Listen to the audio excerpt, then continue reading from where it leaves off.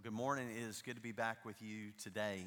The last 2 weeks being sick, I'm so grateful for the pastors that God has assembled here at First Baptist to continue the ministry during this time. And so, Corey, thank you so much for preaching last week. This morning, I want to invite you to open to one of my favorite Christmas passages, and it is found in Philippians chapter 2. I know a lot of times we don't think about Philippians being the Christmas story, but here in Philippians chapter 2, and we'll be looking specifically at verses 5 through 11 today, we find in perfect portrait the Christmas message of what God has done for you and for me. And I just want you to know that the goal of today is for you and me to see Jesus. It is to see Jesus. In this passage, that's the focus. But can I just warn us before we turn to it? It is our tendency to live a very me-centered reality. For us to even turn to a passage like this and just immediately start thinking about ourselves, of how that really the main point is for me to serve and to do things and to be a better person, and we start to just immediately do the application. And it's important for us to apply things. In fact, before this and then after it, Paul is applying this gospel portrait. But there is this reality that Zig Ziglar captured. He said that it's your attitude, not your aptitude, that determines your altitude. And you may have heard that before. It's your attitude, not your altitude. Felton Joseph, I'm pointing at you. He said that to my son just the other day. Hey, your attitude determines your altitude. But I want to submit to you today that in this passage, it's the altitude of our view of Christ that will determine our attitude. And for you and me, many times our view of Christ is low. He's a good guy. He's a good example. We should be more like Jesus and help people and do good things. And that's a low view of Jesus. I mean, that could be said of my grandfather. That could be said of many of our grandparents. That could be said of an uncle or a brother, a sister, a mother. They're a good person. They help people. I should be like them. That's a low view of Jesus. You and I are invited in this passage to lift our eyes and behold Jesus and to see his deity and his incarnation all mingled, to see the power that was his denied and then put on display through service and obedience, even obedience to death on a cross, and then to behold that one day every knee will bow and every tongue confess in heaven and on earth and under the earth that Jesus Christ is Lord, to the glory of God the Father. You and I are invited today to an altitude, a view of Christ that will, Paul is saying, change our attitudes. It will. And so I want to invite you to stand for the reading of God's word as we look at Philippians chapter 2, beginning in verse 5. God's word says, and God speaks to you as his people today, saying, adopt this same attitude as that of Christ Jesus, who, existing in the form of God, did not consider equality with God as something to be exploited. Instead, he emptied himself by assuming the form of a servant, taking on the likeness of humanity. And when he had come as a man, he humbled himself by becoming obedient to the point of death, even death on a cross. For this reason, God highly exalted him and gave him the name that is above every name, so that at the name of Jesus, every knee will bow in heaven and on earth and under the earth, and every tongue will confess that Jesus Christ is Lord, to the glory of God the Father. Will you pray with me? Father, I thank you that in this passage, you give us a view of the one person that we need to see more than anyone else. The one person that is able to transform us, our hearts and minds. And so, Lord, in a day and in a moment and in a condition of a sinner saved by grace, where we are tempted to think first and foremost of ourselves, may we instead be oriented to Christ Jesus, and may that change everything else. It's in his name that we pray. Amen. You can be seated. A lot of ink has been spilled treating this passage. As your pastor, there's an intimidation factor when you're preparing messages and you come to a passage like this one. This one is chock-a-block full, as my previous pastor used to say, of theological richness. But I think it's important for us to step back for just a second and to look at the bigger picture. Is Paul writing a theological treatise like we see in Romans in different places, or is he doing something maybe a little bit different, a little bit more boots on the ground, a little more practical? Is he doing something that he's not intending to be something of the 400 level of theology, that advanced, class, but instead that he's saying, no, this is what your knuckles are to be white with all the time. You're to have a grip on this so tight that it's changing you on a regular basis. And I think it's the latter. I think that what Paul, because of how this passage falls in the text, he's just been walking through and communicating. If there's any encouragement in Christ, if any consolation of love, if any fellowship with the Spirit, if any affection and mercy, make my joy complete by thinking the same way, having the same love, united in spirit, intent on one purpose. Do nothing out of selfish ambition or conceit, but in humility consider others as more important than yourselves. Everyone should look not only to his own interest, but to the interest of others. And then right into verse 5, adopt this same attitude that was in Christ Jesus. Then you turn over to verse 12. Therefore, my dear friends, just as you've always obeyed, so now, not only in my presence, but even more in my absence, work out your salvation with fear and trembling. For it is God who's working in you both to will and to work according to his good purpose. Do everything without grumbling and arguing, so that you may be blameless and pure children of God, who are faultless in a crooked and perverted generation, among whom you shine like stars in the world. How? By holding firm to the word of life. Then I can boast in the day of Christ Jesus that I didn't run or labor for nothing. But even if I'm poured out as a drink offering on the sacrificial service of your faith, I'm glad and I rejoice with all of you. In the same way, you should also be glad and rejoice with me. There's a practical nature that bookends this passage. There's a core that we see here that I think Paul is wanting us to remember and to reclaim and to never lose sight of. And it's the gospel. And that should come as no surprise to us, because Paul endeavors again and again in his writings to reorient the people of God again and again and again to the simplicity and the power of the gospel. And here what he's putting forward is, brothers and sisters, there ought to be in you a gospel attitude. A gospel attitude. He says the same attitude that was in Christ Jesus ought to be in you. A gospel attitude. And what he does then is he situates that attitude that ought to be in us in that which is outside of us in Jesus Christ.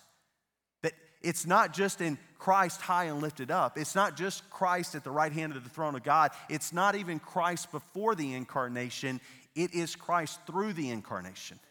It's Christ through the power and message of the gospel. And he puts it on display here in this passage in ways that we need to remember are for us today. This isn't reserved for seminarians. This is for us, the people of God. He's writing to men and women, boys and girls, who he wanted to recall and remember the gospel. And there's thoughts about whether what's represented here, it may be kind of broken out in a little bit different text in your Bible. Mine's kind of indented to kind of signify that maybe this was something different in the first century, that maybe it was an early hymn. We don't know. Some of your Bibles, it will be included just like the rest of the text. But regardless, we know this.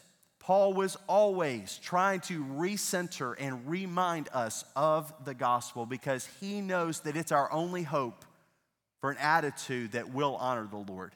It's our only hope for a life that will be pleasing before him. And not only in a moment, but for all of eternity. Because he knows that he has put forward his Son as the template of our lives, And he has put forward his Son as the only means for us to know that life. And so here we go. Gospel attitude. First of all, what we see from this passage, and we're just going to kind of walk through the passage again and again, looking at how these things are illustrated. We see, first of all, a gospel attitude is formed by constantly being reminded of the gospel. We see that a gospel attitude is formed by constantly being reminded of the gospel. You see, this isn't the only place where Paul reminds the church about these things. Over in 1 Corinthians chapter 15, he again brings the church back to the gospel, and he says, I want to remind you of what was of first importance. And then he goes right through the life of Christ, the death of Christ, the resurrection of Christ. And he walks through this, but look how he does it here. He says, adopt the same attitude of that of Christ Jesus, who existing in the form of God, did not consider equality with God as something to be exploited. I want to provide some commentary, some understanding for what he's saying here. He's communicating that who existing in the nature of God, pointing to this reality that Christ existed before he was born. This points to something very significant about our understanding of God and who God is as a being. That he is eternally three persons, Father, Son, and Holy Spirit. These sort of passages help to orient us to this important understanding of who God is. It would be blasphemy for Paul to somehow link Christ as having nature of God, and then to use Isaiah 45 in the way that he does here, of being fulfillment language about Christ and every knee bowing to him, if Christ Jesus is not God. If he's not Emmanuel, God with us, then we are all idolaters. We are worshiping another God, a little g God. But if the scriptures are true, and they are, then Jesus Christ, the Son of God, existed before the incarnation, before being born of a virgin. And that's what this passage is pointing to. Who existing in the nature of God, listen, did not consider equality with God, distinction, Father from Son, as something to be exploited. Instead, he emptied himself by assuming the form of a servant, taking on the likeness of humanity. And when he had come as a man, he humbled himself by becoming obedient to the point of death, even death on a cross. You've got to bring verses 6 through 8 together to look at the movement that happens. That being in nature, God did not consider equality with God something to be grasped, but humbled himself and took on the form, the nature of a servant, and became obedient in that nature of a servant, even to death, death on a cross. That doesn't affect us the same way that it did the original audience. You see, let's just work our way backwards. The cross. We adorn our homes with crosses. We put crosses on top of buildings. We wear crosses as jewelry. And please don't hear me getting on to you for these things, but what that communicates is we have domesticated something like the electric chair. It would be like us having syringes by which you inject someone with a lethal dose of a drug to kill them, hanging from our ears or from necklaces. We've lost the impact of what the cross was. The cross was reserved for the worst criminals. And he became obedient even to death, death on a cross. Death by lethal injection, death by an electric chair. We've got to let it impact us. Just the humility of this one who took on the likeness of humanity. That same word's found over in Romans chapter 8. And it's this form that he was like us, but yet his nature was different than ours. We have a sin nature. Jesus did not. He was without sin. The writer of Hebrews makes this so clear. He was tempted in all the ways that we are tempted, but he never gave in to temptation. Part of that means that he was tempted beyond what you and I are tempted because we give in. We stop short. But Jesus never did, and he remained without sin. He emptied himself, assuming the form of a servant. Look at the word form there in verse 7 and look back at verse 6, existing in the form of God. That's that same word. It could be translated in different ways, but the nature, who existing in the nature of God, took on the nature of a servant. And there's one biblical writer, D.A. Carson, that notes that a lot of times what we think is that even though he was God, he became a humble servant. And he says that it might be better for us to think that it's because he's God that he took on the nature of a servant. I mean, just consider that for a moment, that it's not contrary to the nature of God to become a servant. It is because of his nature.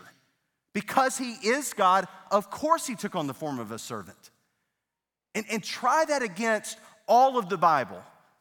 Look across the landscape of Scripture. God creating creation. Why? To serve humanity. Even in the fall, God serving humanity, clothing them as they went out from the garden. God himself, when he could have destroyed entire nations, instead using his people to preserve them. Stories like Joseph at the end of Genesis. Rather than killing Pharaoh, he uses Joseph to prepare Pharaoh in Egypt in order to prosper during 7 years of famine. God doing these things. God, this serving God, this servant, worthy of praise, worthy of worship, worthy of our lives and adoration. And yet, because of his nature, he's constantly serving his creation. He's constantly serving those that he made, even those who have rebelled against him. And guess what? That includes you and me. It has been his nature all along. And so it makes perfect sense that this God, whose history is replete in the Old Testament, would of course send his son to come and to be among us. This God who tabernacled with his people, even when there wasn't a fixed temple. This God who is pleased with man. Pleased as man with man to dwell, Jesus our Emmanuel. We capture the essence of this reality in our songs at Christmas, and it is true. And we need the reminder that comes, the attitude that will only come when we consider the nature of God. Why is that significant? Because if the nature of God is always the nature of a servant, then for you and I, if we're going to embody God, in other words, we're going to be dwelt by his Holy Spirit, he's going to be in us, then that same attitude that was in Christ Jesus ought to be in you and me. It's a y'all here. It's not individual. It ought to characterize all of us. And let me tell you some of the abuses of this passage. We look at this and we say, oh, well, Jesus was in nature God, and so I am now with Jesus, so I am in nature God. And we take on this God complex. That's common. If you go to some more charismatic leaning churches, even today, even this morning in New Orleans, you'll get the flavor of that sort of teaching of this, of that we're united with Jesus, and so therefore we have authority.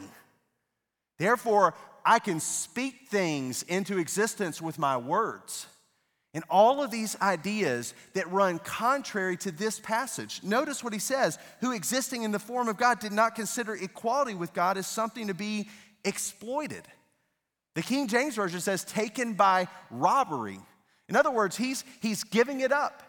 His grip on those rights that he had, he gave up, and what he instead gripped was servanthood. Brothers and sisters, that's what our life is to be characterized by. Not by our authority, but by giving up our rights.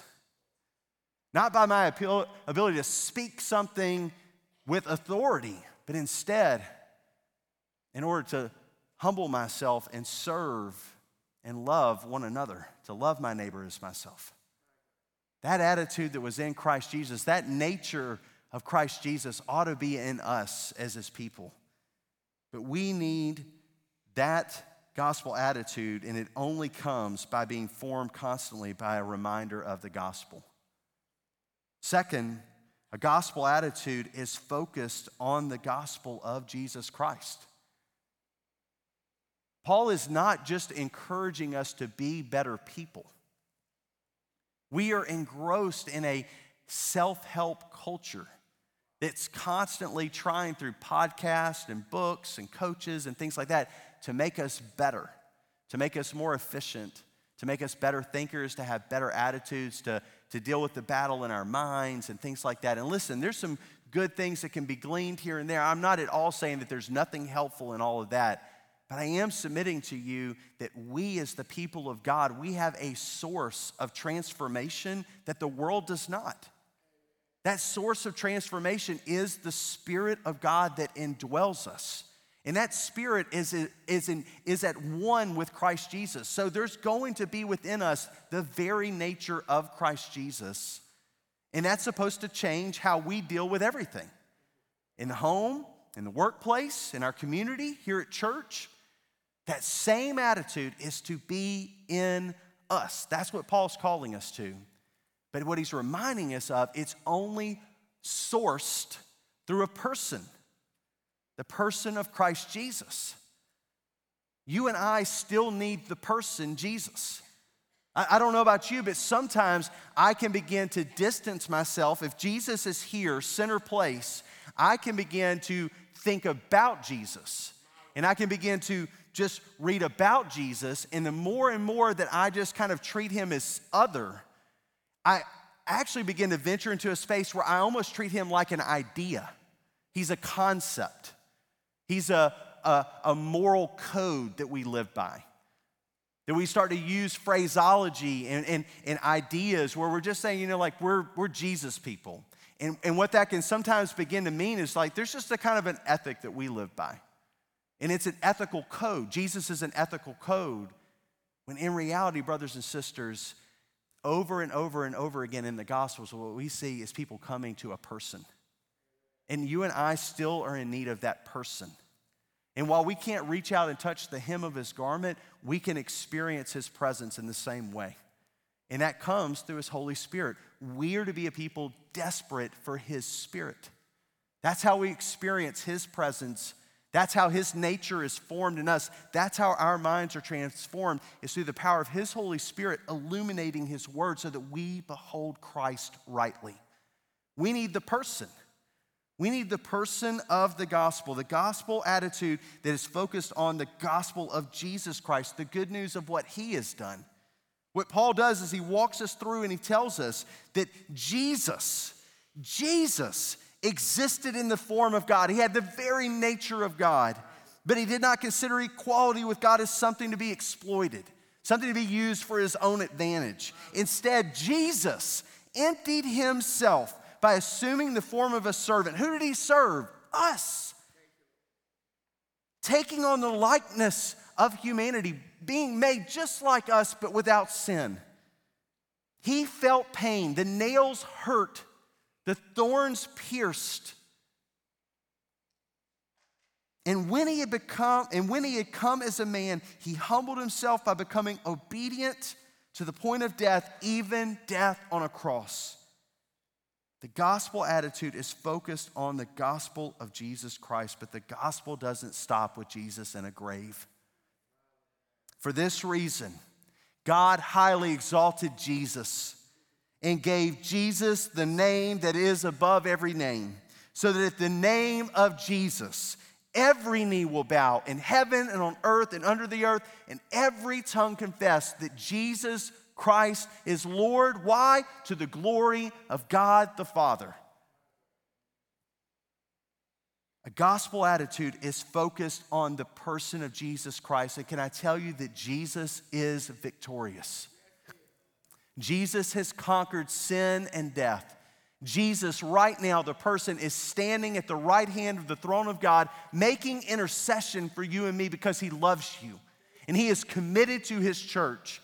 He will purify and make us ready for the day of Christ Jesus. His promise is sure. It is yes and amen in Christ Jesus. He will not fail. He will come. And he will come as a victorious king to judge the living and the dead. It is important for us to remember these realities because as we do and as we come to the person the person of Jesus. And we return again fresh to the Gospels to know more of this person and then to understand the riches of this person in the New Testament. We are changed. Our minds are transformed by His Spirit, and our attitudes begin to lift. Why? Because our view of Him is rightly high. You can't have too high a view of Jesus. You can have a wrong view. You can see Him wrongly, but you can't see Him too highly. You will never think of Him too highly. You will never exalt Him more than you should. And so give your lives to that, to looking at Him and beholding Him high and lifted up. This one that one day every knee will bow to and every tongue will confess His lordship of. Which brings us to this: the gospel attitude is for all nations. You see, we can't separate the gospel message, the Christmas story, for who the Christmas story was intended for, of who He came for. And that is not just for us. It's not just for us in New Orleans. It's not just for us in the United States of America. He came for people of all nations. Every tribe and tongue are featured around His throne. They're all worshiping the one that was slain, the one who died on that cross for them, proclaiming His goodness and His greatness and worshiping the one seated on the throne. One day, every knee will bow and every tongue will confess. And so it is good. It is good for us to proclaim this gospel message. Now, let me tell you what some people have done wrongly with this passage. They've said, well, that points to what would be called universalism. One day every knee will bow and every tongue will confess that Jesus Christ is Lord. So that's basically what happens when I become a Christian. And so if one day everybody's going to do that, well, then we all become Christians. All in that moment doing that. Is that what the Bible communicates? Because if it does, then man, a lot of weight is all of a sudden off of us in this task of evangelism. We don't really need to tell anybody because we're all going to eventually confess anyway. But what is Paul doing here? He's quoting a passage that's worth reading from its original text. It's from Isaiah chapter 45, and it begins in verse 21. And God says, "There is no other God but me, a righteous God and Savior. There is no one except me. Turn to me and be saved, all the ends of the earth, for I am God and there is no other. By myself I have sworn, truth has gone out from my mouth, a word that will not be revoked. Every knee will bow to me, and every tongue will swear allegiance. It will be said about me, righteousness and strength are found only in the Lord." You say, well, Chad, that still doesn't make the point. Now listen to the end of verse 24 and 25. All who are enraged against Him will come to Him and be put to shame. All the descendants of Israel will be justified and find glory through the Lord. You see, Paul constantly in his writings is hearkening back to Old Testament passages. It's almost like he was an Old Testament preacher. He loved to expound and explain Old Testament texts, and it seems that that's exactly what he's doing in this passage, is he's preaching it. He's preaching Isaiah 45 to the church at Philippi in that day, and he is reminding them that there's a day coming. There's a day coming when all will acknowledge and there will be a judgment that takes place. And those that have rejected Jesus and the lordship that is rightfully His, they will be put to shame. But those who have been saved will enter into His glory forever. That's important for you and I to understand. Because we live in a day where nobody wants us telling anybody about Jesus. And can I be honest? We live in a day when it becomes so easy not to tell anybody about Jesus. Things seem to go pretty smooth as long as you don't open your mouth about Him. But in the workplace, it can begin to hurt your reputation.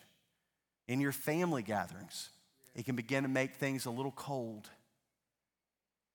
Brothers and sisters, we are living in light of a reality that will take place. And so in love, I implore you to love others with the gospel, because it is a good news message for all nations. And the nations are turning to Him. Brothers and sisters are coming to faith in North Africa right now. Men and women, boys and girls are coming to faith in Europe right now through a gospel ministry, and right here in New Orleans. men and women, boys and girls are coming to faith in Jesus Christ because this gospel message is intended for all people, all nations, all tribes, all tongues. That reality should change our attitude. I mean, just try that on for a minute. If it's for all nations, if it's ultimately for all peoples, then what should our attitude be to those who don't look like us or don't speak the same language as us? It should be one of grace and joy, of extending and holding out good news. It should be one of hospitality, of inviting in, just as Christ extended himself to us and came and dwelt with us. So we should be going out and seeking the lost, enjoying relationship and fellowship with them. In the workplace, it can be difficult when you're known as a believer where you work. Suddenly, your actions are tried against seemingly another standard than everyone else's. Your decisions are tried in a sense that others aren't.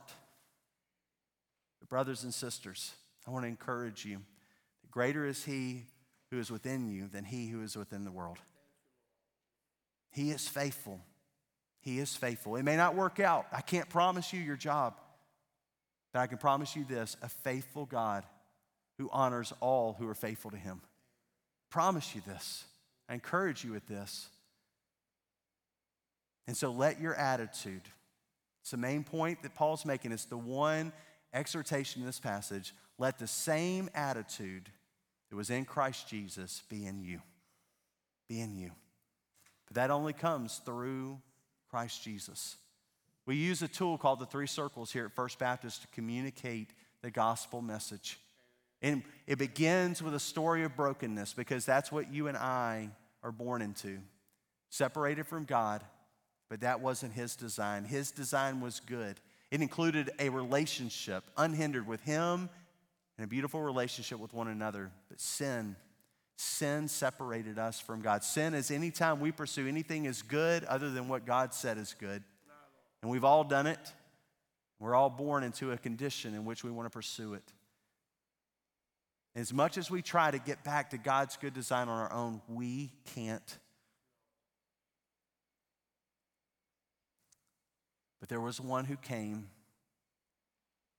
and who lived among us, one who humbled himself, being the very nature of God, did not consider equality with God a thing to be grasped or used for his own advantage. But he took on the form of a servant and became obedient, even to death on a cross. Therefore, God exalted him, literally raised him from the grave, seen by many witnesses, walked with them, talked with them, ate with them. He then ascended into heaven, and one day he will return. And that will be the day that every knee will bow and every tongue confess that Jesus Christ is Lord. And for some, it will be a confession, just as it was in this life, a confession that Jesus Christ is Lord. But for others, it will be a concession. They will finally concede, He is Lord. I rejected him, but I concede that now he is. And they will face punishment. But brothers and sisters, we are to call out and to bring this good news of the gospel to our city and to the nations. I know that we live in a moment of violence. My hearts are heavy. I mean, I don't have many hearts. My heart is heavy for what's happening in our city right now. I know that the crime, the shootings, the violence, it's unnerving.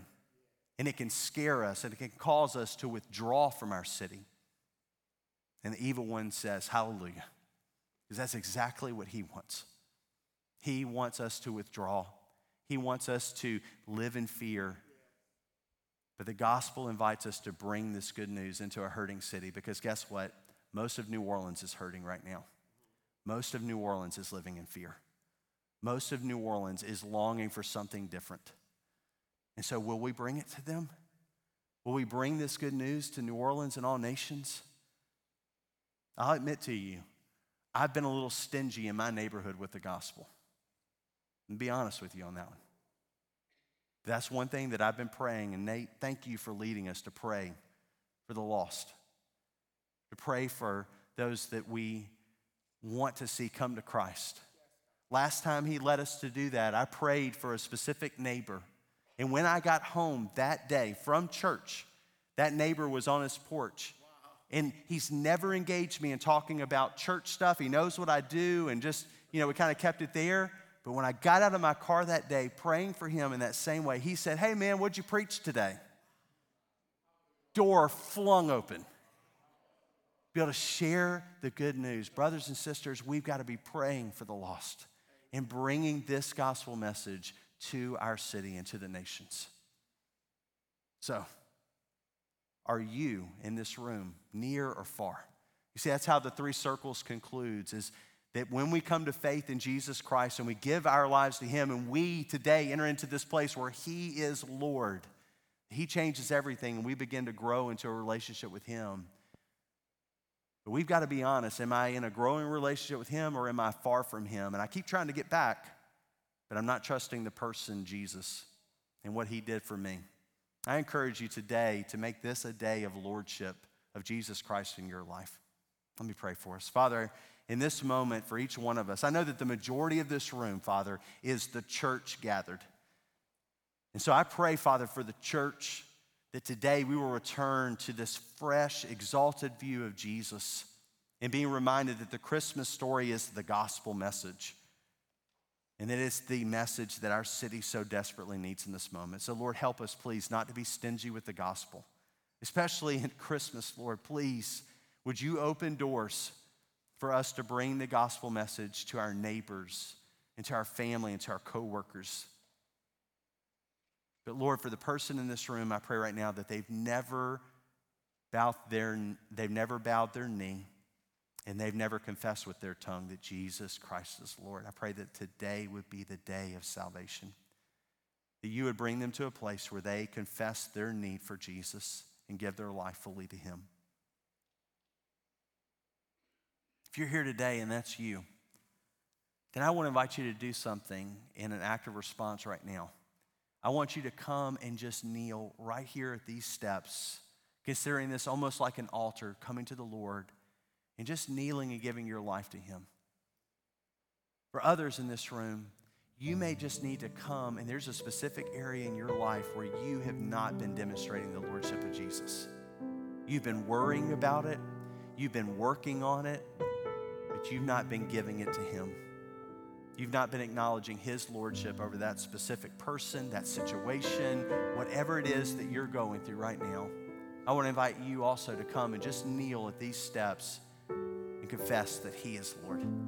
Give it back to him. Trust him. And then for the rest, I invite for all of us to stand as we sing a song of response. But for those that are needing to just come and kneel and acknowledge his lordship fresh again, the altar is open. You respond in this moment.